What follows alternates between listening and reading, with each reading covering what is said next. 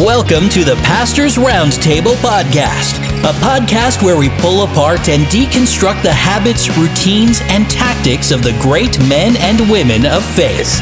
Drastically changed my life. Are you ready? I'm ready. I'm ready. I'm ready. Here is your host, Ryan Latham.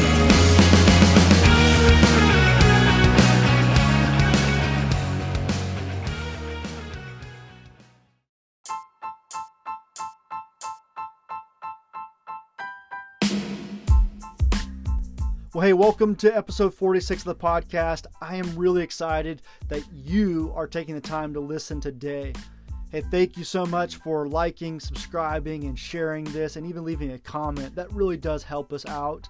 Today, my conversation is with Banning Liebscher. He is the leader and founder of Jesus Culture, the conferences, the church, and we're talking about today his new book, The 3 Mile Walk. Great conversation. It's going to be really helpful for you. I know it is.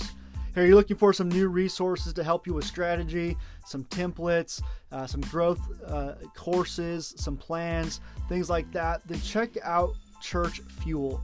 You can go to renewedleadership.org/fuel. That's renewedleadership.org/fuel to get some free downloaded ebooks, courses.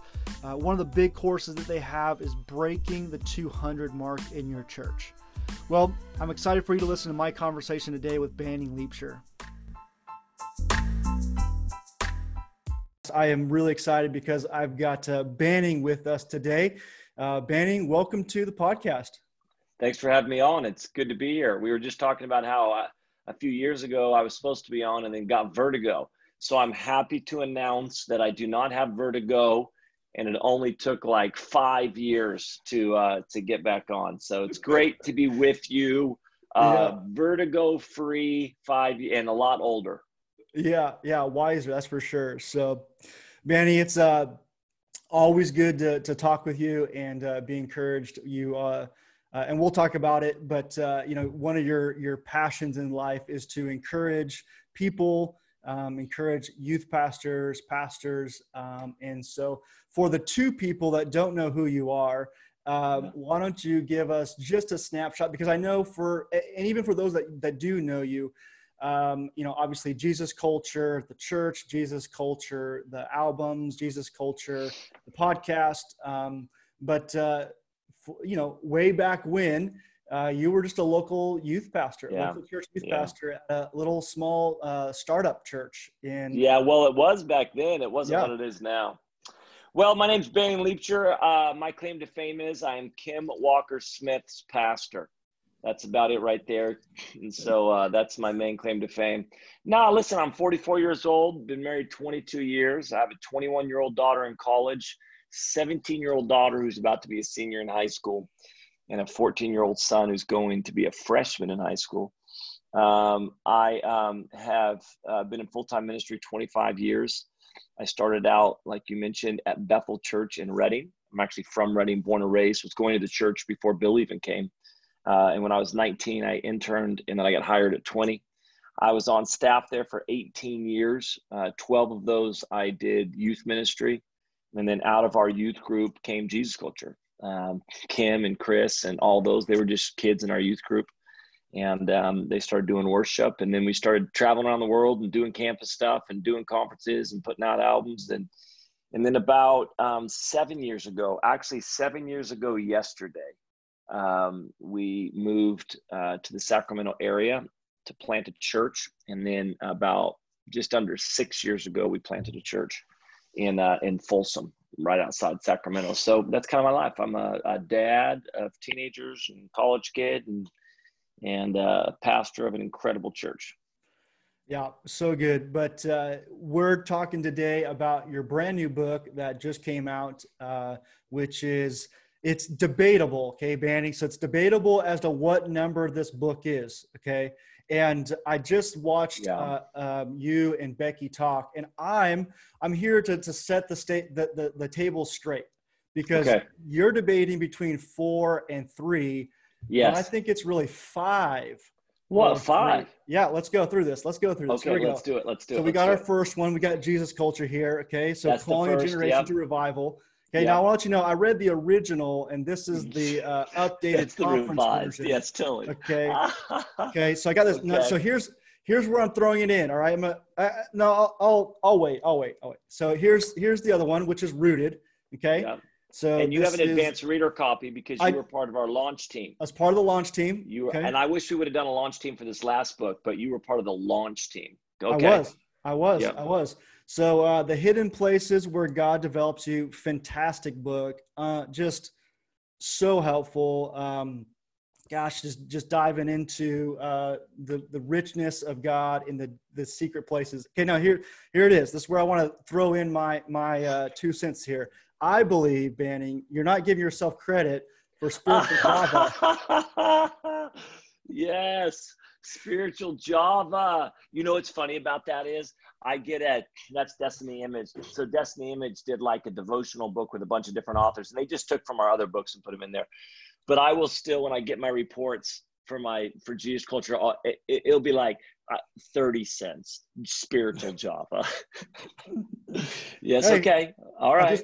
I just want to throw it out there. Make sure, all right, we're giving credit for where credit's due, man. Contributing author. That's yeah. Well, right. actually, my second book was called Journey of a World Changer, but it was really a devotional that we wrote off of Jesus Culture, so I don't count it.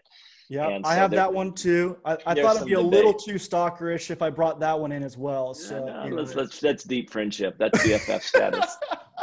But I do have it, and I did the devotional. So that's awesome. Yeah, it's more of a devotional, so it doesn't quite count. Yeah, it does, man. It does. So anyway, I just thought it'd be fun to well, thank you, spiritual Java. Yes, stir the pot up a little bit as we get I think of spiritual Java every quarter when I get a report from Destiny Image. They show me that spiritual Java sold whatever. Yeah, and you go out and buy a stick of gum or something. Yes, that's exactly right. All right, so let's talk about the brand new book. I can't wait to get a hold of it. It is called The 3 Mile Walk: The Courage You Need to Live the Life God Wants You. Or wants for you. And so, you break it down. I love the title. It begs lots of questions. Let's just be honest. Yeah. I thought maybe we're talking about, Mark Batterson, 3 Mile Walk journey here. Yeah, totally. Fitness.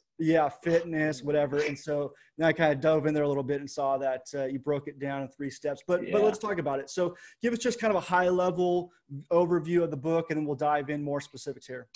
Yeah, sure. It's been 4 years since Rooted came out. So this isn't necessarily a sequel, but it's along the same lines of my passion just to come alongside and encourage people. At the end of the day, I want to encourage people. I want to come alongside them and just believe in them and help equip, encourage, challenge, inspire.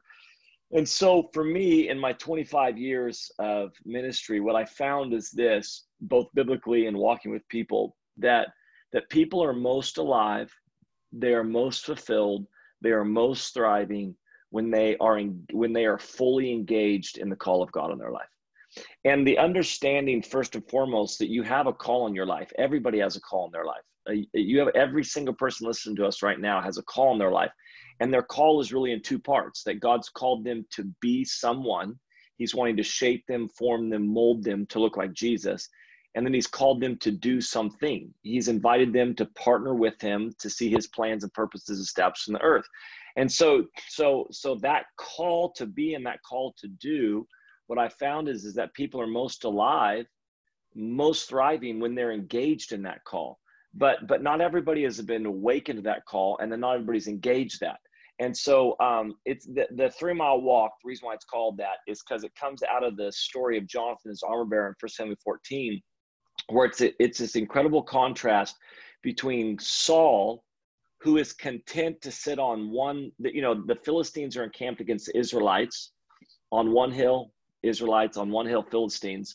And Saul is content to sit underneath a pomegranate tree with the rest of the army and just look at a distance from the Philistines, not really engaging them, not in pursuit of them, but just content to sit from a distance. And then something awakens in the heart of Jonathan where, he says, I don't want to sit anymore. I'm going to get up and I'm going to go after what God's put in my heart.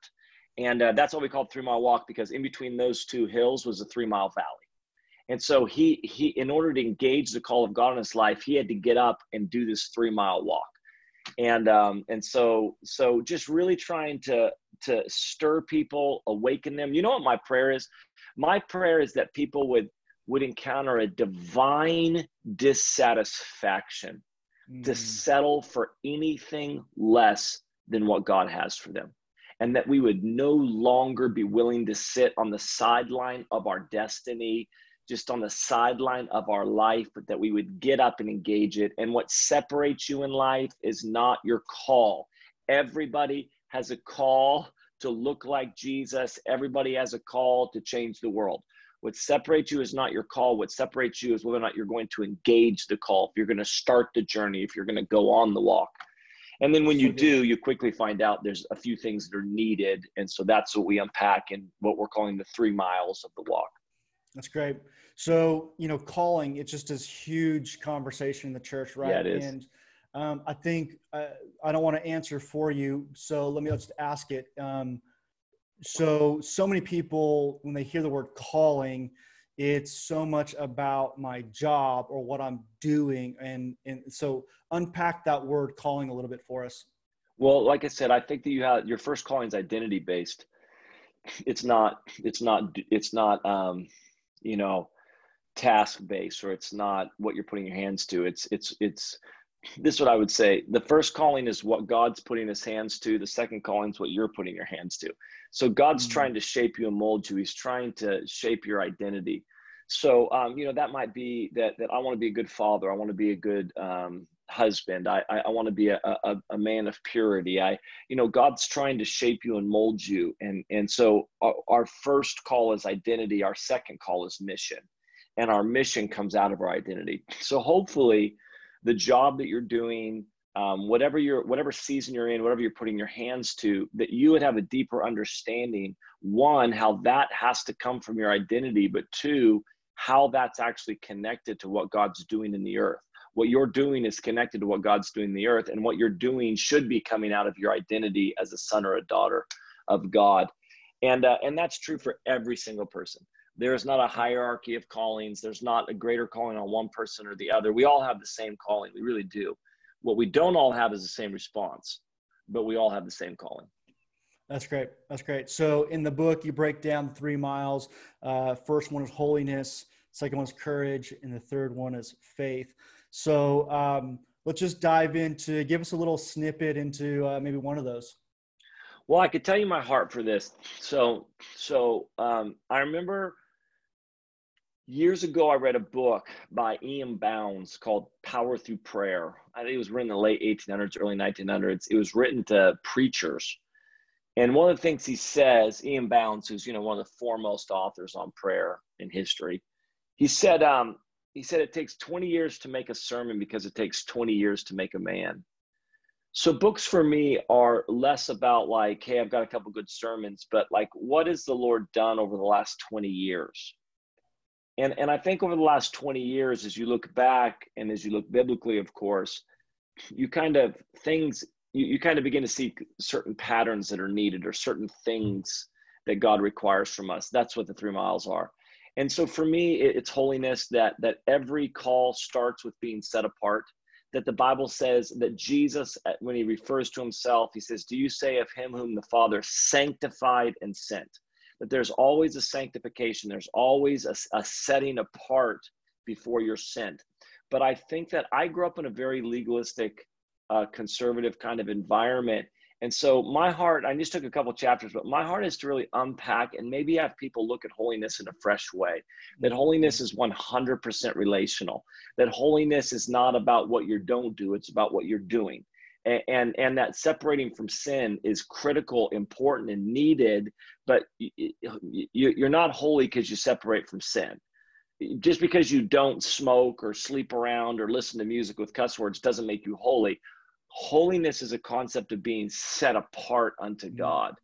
And it's a 100% of my life set apart to God, not part of my life set apart to God. And it's relationally based, it's relationally motivated, it's relationally fueled, it's relationally done. And so I think that, and to really understand holiness, you've got to understand the relational part, because what God requires of us as a father has to be then motivated by our desire as sons and daughters. So holiness and then courage and faith are just, at the end of the day, anybody who says, I'm going to go after what God's called me to do, whatever it is, I want to be a man of purity. I want to start this business. I want to raise kids who follow Jesus. I want to plant a church. I want whatever it is that you feel called to do. When you engage that, you very quickly find out that it takes a massive, massive amount of courage to do that. And so because it takes so much courage to be who God's called you to be and to do what God's called you to do, one of the main things that you'll encounter on this journey is discouragement. The enemy is working to discourage you. And maybe it's not your entire life, but there are pockets of your life, your finances, your marriage, your kids, your work, your future, your relationships. There are areas where he's just trying to discourage you because he knows that you'll never be who God's called you to be. You'll never do what God's called you to do apart from courage. It takes courage. And I think it's what confuses people is that anybody can get excited about a vision. It is not hard to get excited about a vision. But when you engage that vision, and you begin to understand the level of courage it takes to see that vision manifest. This is the story of Jonathan. Jonathan just didn't have a vision. He engaged that vision. And on that vision, he needed courage. That's why God stuck an encourager with him to stick courage inside of him. So we just unpack all that stuff and talk about the things that discourage us, seasons of delay, things that confuse us, things like that. Yeah, that's great. That's great. So, you know, one of my favorite sermons you preached was holiness, one big yes. Yes. And then you just said it. Holiness is 100% relational. You gave us a little bit about that, but I just love the idea that holiness is not about what I don't do and the things that I avoid, but that it's really this pursuit after Jesus. It's just such a great way of looking at it. Well, and I would say it's important because we have this concept. I grew up in a pretty conservative, legalistic environment, like I said. So holiness was a list of do's and don'ts. And in reality, it was more don'ts than do's. And the biblical, listen, you've got to separate from sin. Sin that's so easily entangled as us. It's leading you to destruction, not to life. You got to separate from sin. But if all we're doing is calling people to repent at the altar, but never calling them to give themselves fully to God, then we're missing. And we're going to end up the next year calling people to repent of sin again because they haven't taken the next step in holiness. Then we see this picture with Nazarites and we see this picture with Josiah. Josiah didn't just tear down altars. He called the nation to worship. Nazarites, when the Nazarite would take a vow, it wasn't just that the Nazarite would separate from wine, would separate from touching dead people, but during the Nazarite vow, they would also fulfill the duties of the priest. So there's a picture of I'm separating from something so that I can set myself apart for something else.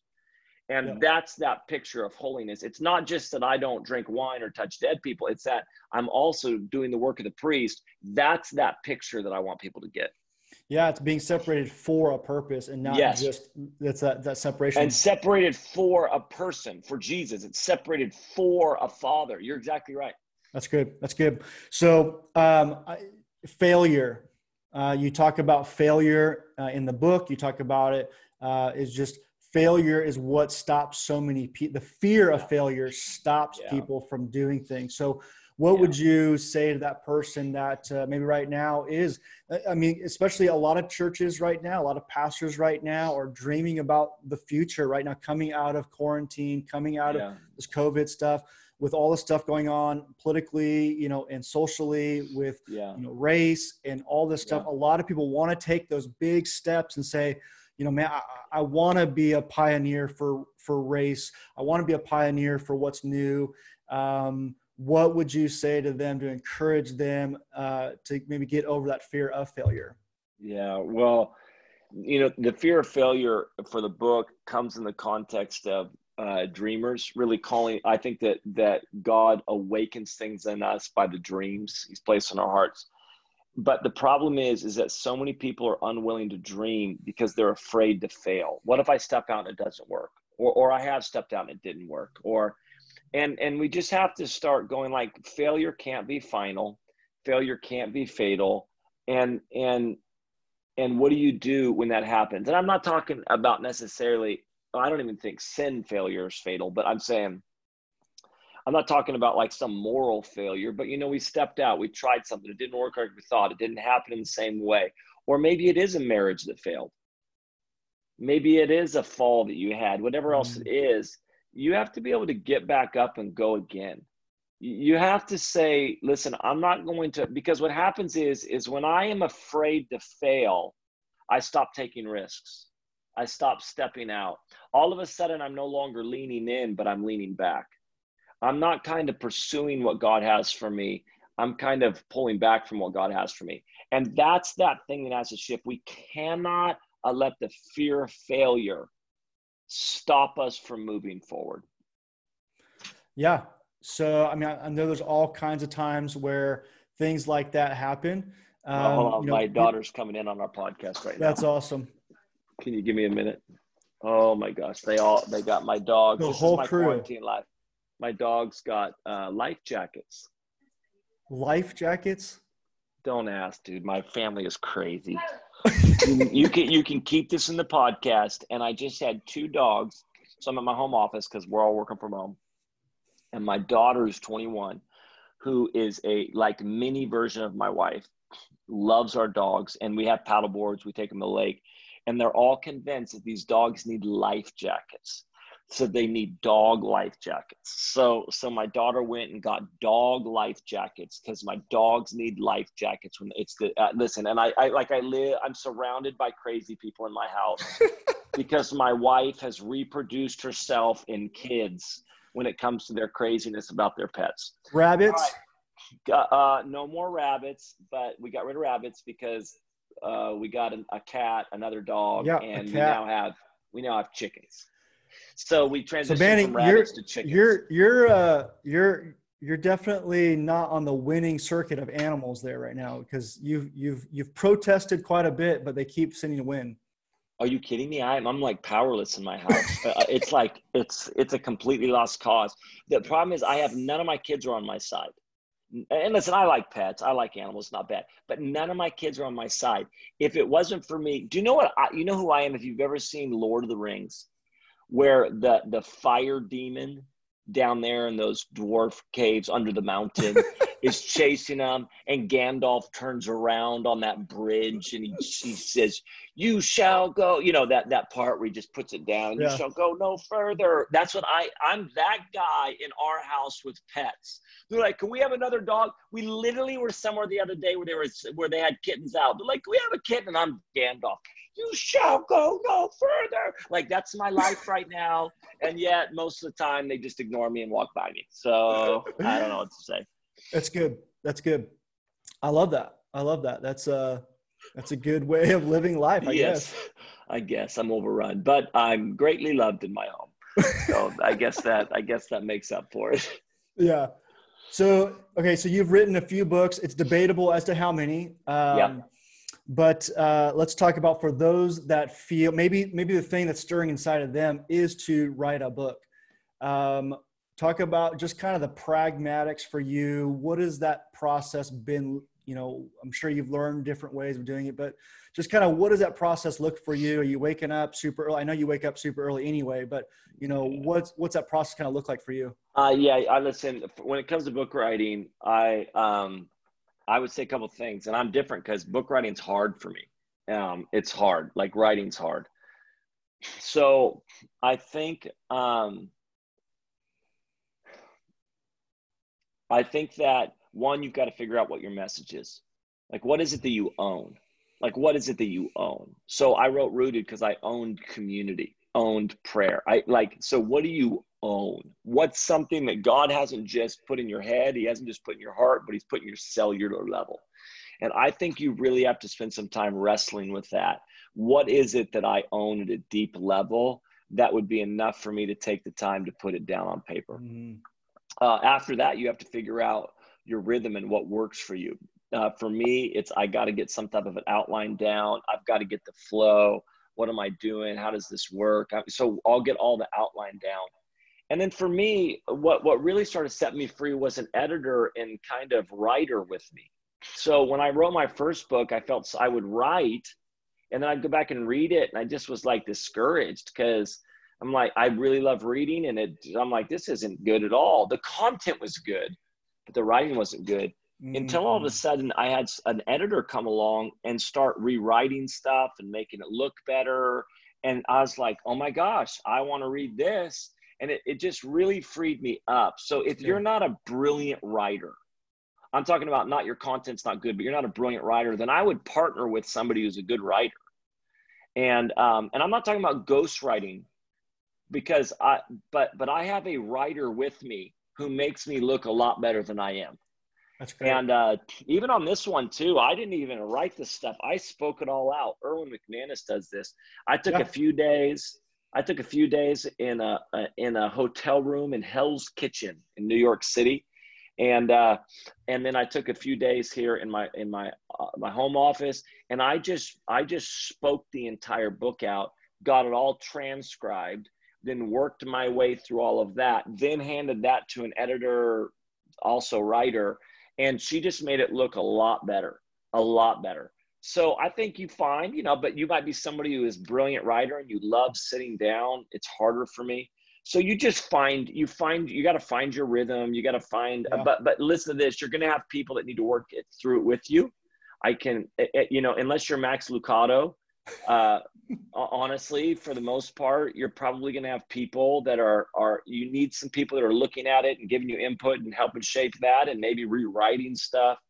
And so that's kind of my rhythm for it. But beyond all of that, and listen, my last book came out 4 years ago.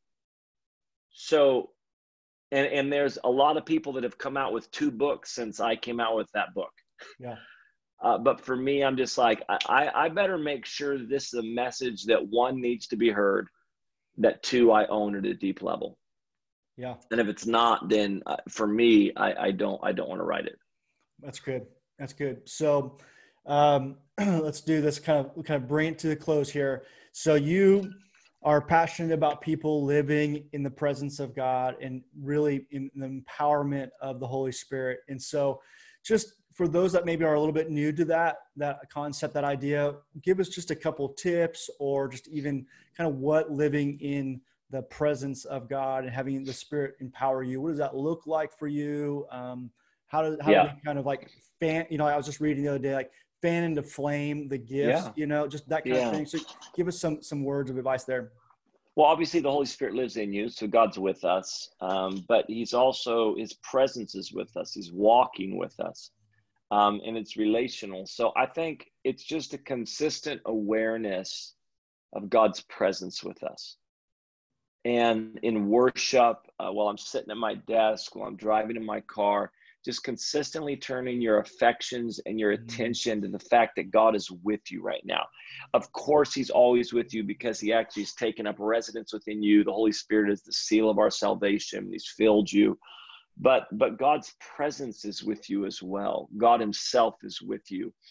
And to be honest with you, and Brian and Katie Torwalt wrote a brilliant song called, When You Walk in the Room. But the reality is God doesn't walk in the room. It feels like he walks in the room simply because we become aware of him. So he's there. He's here right now in the room with me. And when I turn my attention and my affections to him, I become aware of him. And when I'm in his presence, I understand what I'm alive for, and my heart gets realigned, and I encounter what I was created for, just to be in fellowship with him. And so it feels like he just walked in the room, but it was just my awareness got heightened. And so I think, that book, Practicing His Presence, it's just that thing that we're just going to constantly try to turn our attention, our affection to him and become aware of him in every situation. That's great. All right. Last question here. What brings you personal renewal? Well, I give you the spiritual answers, but honestly, right now, it's probably CrossFit. I mean, of course, being with Jesus, if I could get out of the spiritual realm, Well, actually, I think CrossFit is. I think our physical world is right now CrossFit. Right now, just going and just going and working out. Also, I found I'm not a super handy guy, but I've been doing home projects, Chicken coops. building chicken coops, building like planter beds for gardens and doing things. And that's actually brought a lot of kind of refreshing right now. I think in the midst of all that's going on, it takes so much mental and emotional capacity that just, and then it never feels done either. So I think for us in ministry, it's just never done. It's never done. And it's so overwhelming right now, all that's going on. So I think just putting your hands to something where it's done, there it is, it's done. And then I put some dirt in it and we plant some, and so it's just got that, and it's kind of a little bit mindless. It doesn't take any emotional work, no mental work, you're just kind of solving things and putting it together. So I think that's been pretty refreshing right now too. I love it. I love it. Any last words for us as we head out? No, I just really appreciate being on here. Love your heart to come alongside people and just encourage them. This will be my last kind of thing to say is that we all need courage. So be the person sticking courage inside of people. I'd encourage you to be the most encouraging person you know, and be the most encouraging person in every room you walk into. It costs you nothing to encourage people, and yet what they need more than anything else is courage. That's great. I love it. Danny, you guys go check out the book. You guys can buy it anywhere and everywhere.